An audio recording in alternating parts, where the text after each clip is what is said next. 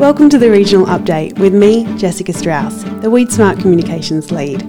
Each fortnight on Mondays, we interview a local expert from a different cropping region to provide you with a regional weeds-focused update.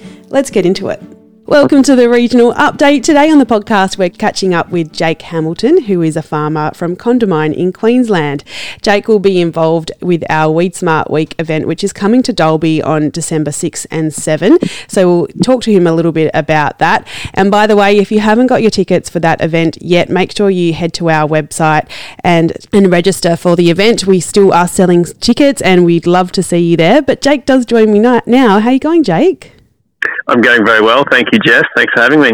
I'm excited to come back to the Northern region, Jake. I haven't been there for a while. I think the last event we did was in Emerald back in a few years ago. I can't even remember the year. COVID has made everything a blur, but I'm really looking forward to coming back to your region. But for people who aren't familiar with your area, which is Condamine, can you give us a bit of an explainer of where you are in the world and a bit about your farming system?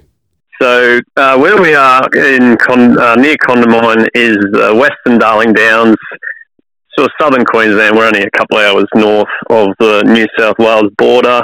It's probably a little bit of a drier area. Well, usually it is. Hasn't been so that way this year than sort of the eastern regions that we have here in Queensland.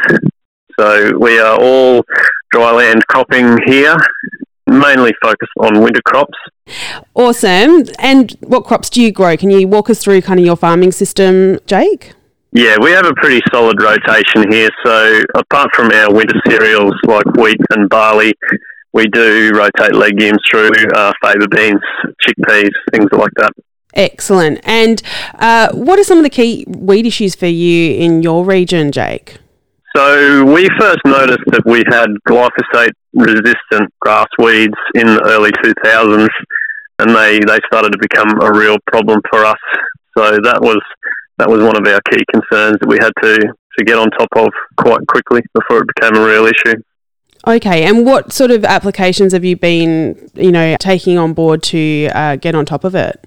We've just been doing everything we possibly can to avoid weed seed set. So we've been using our residual herbicides and a lot of spot spraying techniques and a few cultural things to just try and get those numbers right down, because when the numbers are small, they're a lot easier to control than large outbreaks. Yeah, definitely. And have you seen quite a big improvement since you've been implementing those different tactics? We definitely have. Yep. The amount of time and money that we've had to spend on controlling these outbreaks is greatly reduced than it was then, because we've been keeping on top of it. That's awesome. And you were harvesting up until it started raining just the other day. How have conditions been for you so far? They've been interesting, one way to put it. It's been an incredibly wet season, so everything seems to be going pretty well, but some recent storms have laid a fair amount of wheat over, so it's been a challenge to pick it all up off the ground. But going forward, we're just hoping things keep going well, and we can try and avoid all these rain events and storms that seem to keep coming through on a weekly basis. Yeah, definitely. And you said you're mainly winter cropping, but with all this extra soil moisture, are you thinking about putting in a summer crop?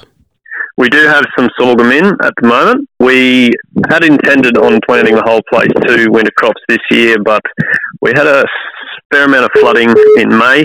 Our main planting window, we had 300 mil, and our melon hull country gets incredibly wet with that type of rainfall, so we couldn't actually get some of our paddocks planted as we had intended, so we let them dry out for a bit longer and threw some summer crops in. Great. And you'll be involved with our upcoming event, as we mentioned at the start of the podcast there. You'll be coming along to Weed Smart Week.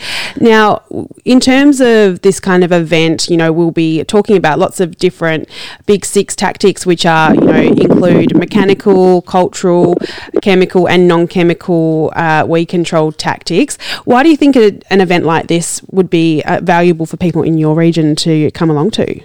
Well, I think it's all about sharing knowledge.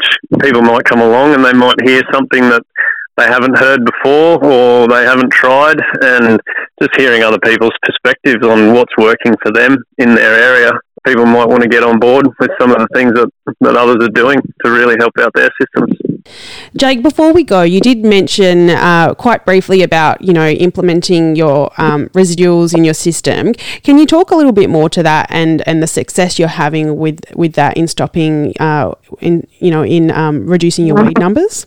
Yeah, so something that's been really important to us lately is making sure we get our residuals on nice and early post-harvest, so we're not getting that first spring flush of weeds.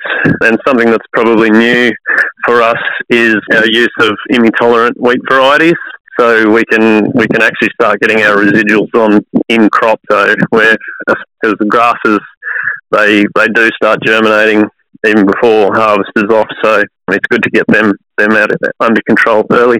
Excellent, Jake. Well, I really look forward to meeting you and the other farmers and agronomists from the Northern region at Dalby Weed Smart Week on December 6 and 7. But in the meantime, thank you so much for sharing your experience with us for the regional update, and we'll see you soon. No worries at all. Hopefully we can turn on some sunny weather for you. Fingers crossed. Thanks, Jake.